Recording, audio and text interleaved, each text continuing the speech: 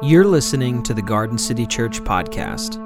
We just want to say thanks so much for tuning in, and if you enjoy what you hear today, please subscribe, share, and review the podcast. If you want to support what Garden City is doing, you can go to gardencitynw.com/give or click on Give in the show notes. Let's dive into this week's message together. I was in a recent conversation with a person and asked how they view the American church. They said to them, it feels like the American church is all about rules that don't love people. As a church community, not just in one church, but North America, how can we together move from being known for law and rules to being known for love? How do we individually move from a divided life toward an undivided and whole life? To explore some of the answers to living a whole and undivided life, I'd like to explore a commonly known story that Jesus told and look at the difference between circles and lines. Last week, we looked at the idea of COVID being like a wildfire. That had a lot of impact on the church. Two of the impacts were a revealing effect and an accelerating effect. Revealing maybe some things that are unhealthy or broken within the church. And then acceleration, it had an impact in and around the church of living in a post-Christian world where there's maybe resistance to church or just kind of a irrelevance of church to culture. More and more Christian leaders are moving out of the center and toward the margins in their influence. And that's a big change for a lot of Christians and churches culturally. We've been exploring different layers of Jesus' story about the Good Samaritan to help us as a church live lives of love in our world and for our world. If you remember last week in Luke chapter 10, it says this: a legal expert stood up to test Jesus.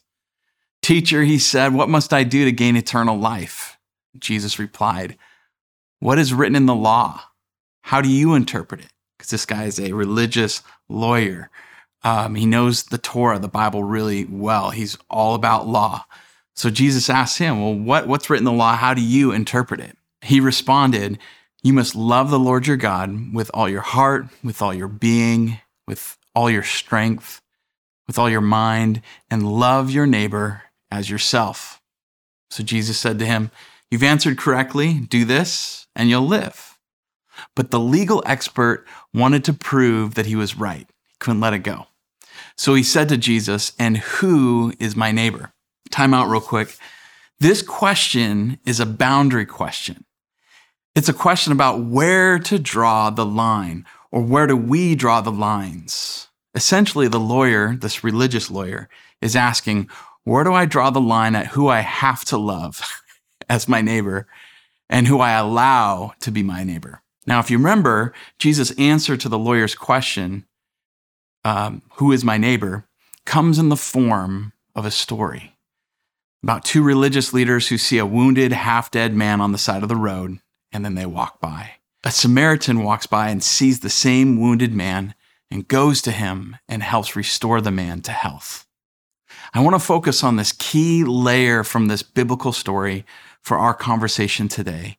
At the end of their dialogue, after the story of the Good Samaritan is told, and the lawyer listens and the crowd listens, Jesus asks this powerful question: what do you think? Which one of these three was a neighbor to the man who encountered thieves? The following statement from the lawyer is so powerful, so profound. The legal expert said, "The one who demonstrated mercy toward him." The one who showed mercy. This is a huge moment. The lawyer is realizing that he's been asking the wrong questions. Remember this question to Jesus: who is my neighbor? Who's a neighbor to me? But Jesus is showing him that he's asking the wrong question. The question isn't who's a neighbor to me. The question Jesus asks, which one do you think was a good neighbor? It decenters the lawyer. It takes him out of the center of his question. Jesus, in the story of the Good Samaritan, shows us that we are not the center of love. Love centers us around others.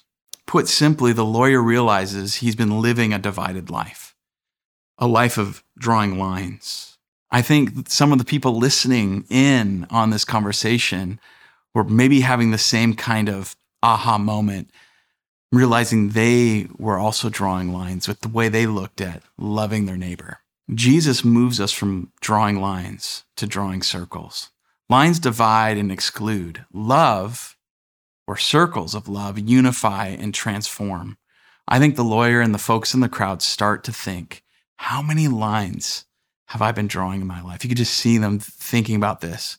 How many people have I excluded? How many wounded and broken people who have been on the side of the road in my family, in my synagogue, in my city, have I been walking past? And as the lawyer and as the audience and maybe us ourselves think through this, where have I been drawing the lines and walking past people and not loving my neighbor? You know, Jesus says these words, go and do likewise. And that challenge is also like an invitation of saying, hey, like, you've been drawing lines, but you don't have to continue doing that. And so it begs the question of, how do I learn to move from drawing lines to drawing circles of love? How do I decenter myself so that I can love those that God has put me around? So I want to talk about the difference between lines and circles, and I want to talk about a divided life. I see three key ways that we draw lines in our world. Often we draw lines between people in our world and through people. We draw lines through our own life. And lastly, we can draw lines through our own hearts. This amounts to living a divided life. Divided hearts, divided lives, and divided people. Let's talk about lines between people. Like, what's up with that? So what can happen in human relationships is when we draw lines, we really say, well, who's on one side and who's on the other? But often when we look at people, we might even bring it down to the individual level and say, you know, I'll accept these aspects of you, but not these. This side is good, this side is bad. I like this aspect of you and I don't like this. So we have this immediate desire to conform people to what we want, what we like. And when people begin to conform to that, it's very quickly we start to have these different tribes. Like, you have a line between people. So when we say to somebody, like, I accept this aspect of you and I reject this aspect, this is where contempt and disdain and shame come in. This is where you start pushing people, you know, to different tribes. And this is conditional love. I'll love you as long as you do this. I'll accept you as long as you get rid of these things that I don't like about you. I've seen marriages and families and organizations function this way, and their language is the language of lines rather than the language of love. So when we live this way and function this way in our lives, our families, our institutions, we live in a world that learns to be loved based on the lines that are drawn for us, or that we draw for ourselves and others. People don't only draw lines through people, but this is what divides people, as we mentioned. Lines between families and ethnicities and class and political party, gender, tribe. It divides us into who's in and who's out. And the effects of these lines, when we draw lines, I agree with this part of you and I don't accept this part of you. You're over here and you're over here, you're in, you're out. Forces people to fit into these lines and conform into either our image, if we're the ones trying to get people to be what we want them to be, or it conforms to somebody else's or some other group's ideals and standards. And we become, in some ways, kind of like a godlike force, conforming people to our will, our image, our life, our ethic, our belief. In this way of thinking, everybody has to agree with you to be accepted by you, rather than the way Jesus does things, which is he accepts people even if he doesn't agree with what they do or what they're saying. You don't have to agree with somebody to accept somebody. Disagreement has its place, and there is such a thing as truth or being wrong. But our love doesn't have to hinge on how right or wrong somebody is, how well they fit into the lines that are drawn. Follower of Jesus is called to be compassionate, just as our Heavenly Father is compassionate. We're like the Good Samaritan who saw the man on the side of the road and had compassion. The way God is toward us, we are to be toward the world. We also draw lines through our life. Many of us live divided lives. We have drawn a line between our inner world and our outer world. Somewhere along the line, for maybe when we were a kid, we built a wall between our soul and our roles in life. This is the division between our being and our doing. When we want to bring our soul to the world, but somewhere along the line, again, usually when we're young, we begin to kind of hide and conform because we want to be safe. We want to be secure. And I can't bring this. I feel like bringing my soul, it's not going to be safe. And many people live quiet lives of desperation, trapped by the interior walls that they or those around them have helped build. Fearful, tired, anxious, exhausted, carrying shame and guilt, never being able to bring their whole self to their roles as a father, as a mother, as a professional, as a neighbor, or even as a friend. How awful would it be to go through our whole lives always having this division from our being and our doing, our inner life from our outer life, never fully bringing our whole soul to our world. Many people hide behind these walls that they and others have created. The outside might look fine to everybody else. The label might look perfect, but internally there's a price to pay. What gain is it? What good is it to gain the whole world but forfeit your soul?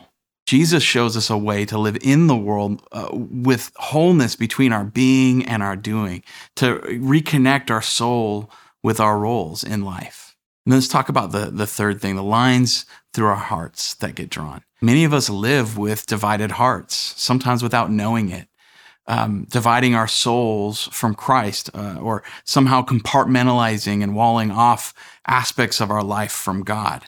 This is the wall that we put between our deepest selves and the creator of all things, the giver of all life. Many people get distracted, craving the gifts of God, but not the giver, or we compartmentalize these things that we want to separate and have for us from God, only letting God into certain areas at certain times when we really, really need him, but we like to be able to be in control of that. And we follow and serve many small gods, and occasionally we follow and serve Christ when it's sometimes more convenient. We follow and serve money, popularity, politics, relationships, things that give us what we want for fleeting moments, and we serve anything that may give us the significance, the security, the identity that we crave, but we're trying to find it outside of Christ. Or maybe we've walled off ourselves completely from God, don't want anything to do with God, with Jesus, with faith. All these smaller gods or these controlling desires promise us the life that we want, the lives that we feel that we deserve, but they never seem to deliver it. And yet all these things that we chase after and thirst for and never satisfy our thirst, these things are like drinking salt water in a desert. We only get thirstier the more we drink. Separating our hearts from Christ separates us from the water that would actually truly satisfy our thirst. This is what it is to live with a divided heart. And Jesus shows us a way of freedom, a way to live wholeheartedly in our world. So how can we move away from divided lives toward whole lives? How can we begin drawing circles rather than drawing lines? Let's go back to the story with Jesus and this lawyer and the story of the Good Samaritan. When you think of this lawyer, what's his answer to Jesus' question? Like, what do you think about the law? What do you think about gaining eternal life? And the guy says, love God with everything you have and love your neighbor. Jesus says, yeah, go do it. And the guy says, but who's my neighbor? There has to be some divide in his heart, some line drawn through his heart. If he can talk about loving God, but really not know how to love his neighbor. Divided people divide people. And so in the story of the Good Samaritan, naturally the religious person would relate to the religious people who are walking from temple to home, and they've got a clear set path, and here's the path of religion, and here's what I'm supposed to do, here's the rules what I'm supposed to do, and here's the rules and what I'm not supposed to. The lines are just so clearly drawn, and they're drawn religiously, culturally, like what he should touch and not touch that would make him religiously unclean. And what does it say about our love of God and about our heart for God if our religion, the lines we've drawn around our religion and our ethnicity, prevent us from actually loving the way God loves? Something has been dividing our hearts.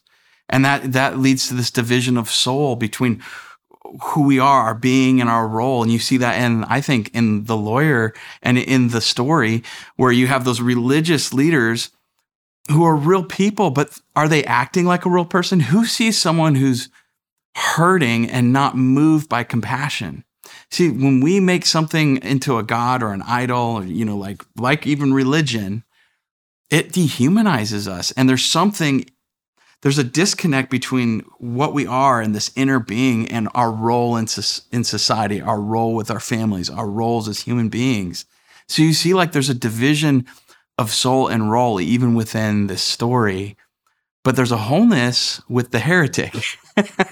The Good Samaritan is able to love beyond these lines for religious people, these lines for people who, and you don't even have to be religious to be religious. I mean, I know people who aren't religious about religion, but they're religious about politics, they're religious about their work, they're religious about like who's in and who's out. People who draw lines, we struggle.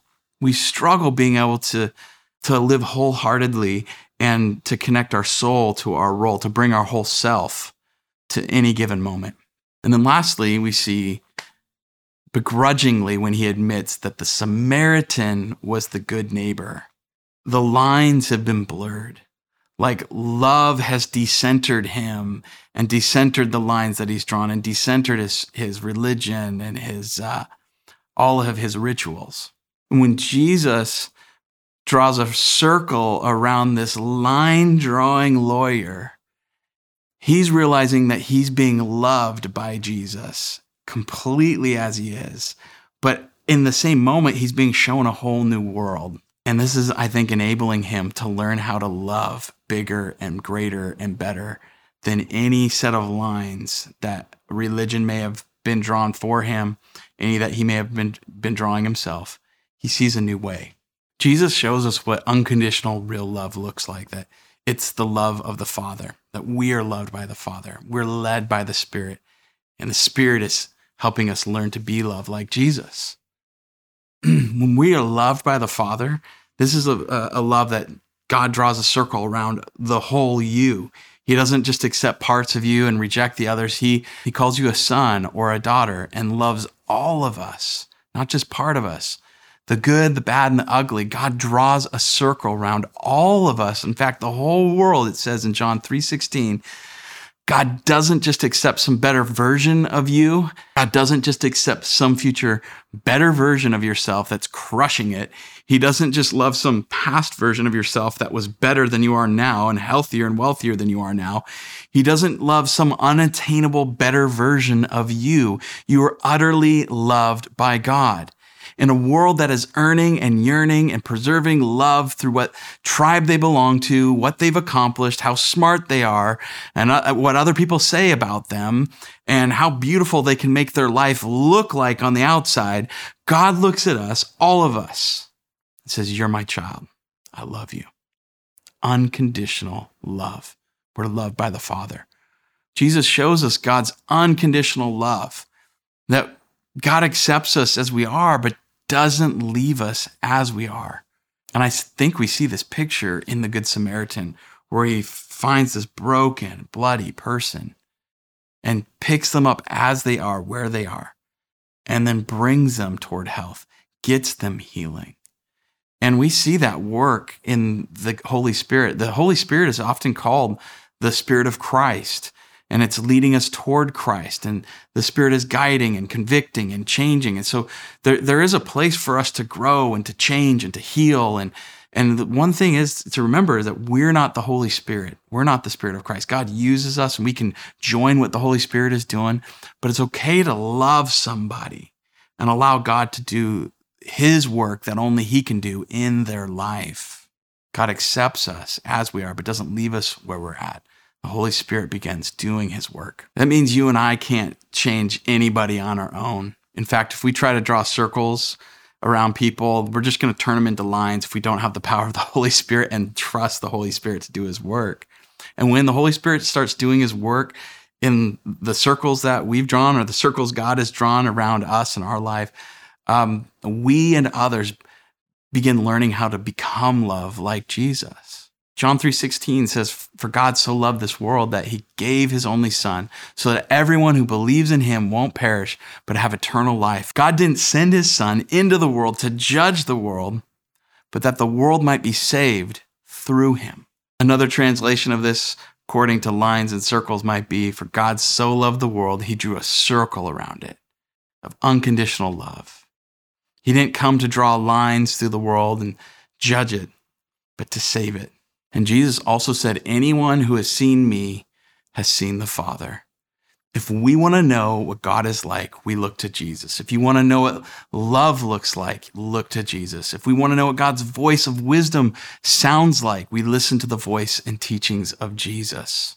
Some people center their lives on a temple, a religion, on the Bible, on philosophy, their feelings, their desires, their influence, acquisition, achievement, you name it.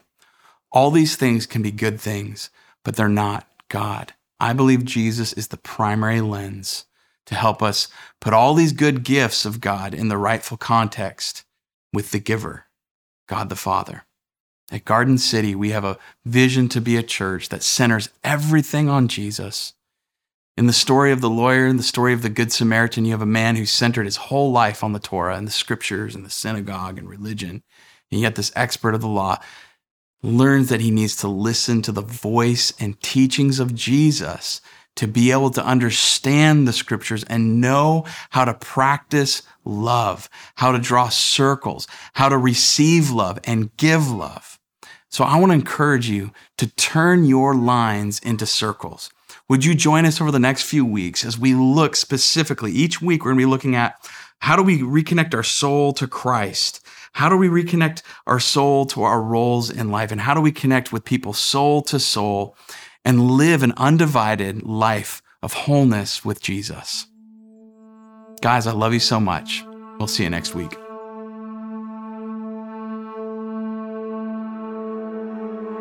Thanks for joining us today.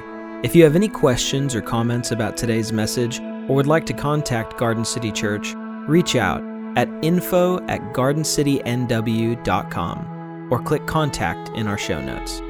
Garden City services are made possible by your generosity. Your generosity is love in action. Have a great week, and we'll see you next time.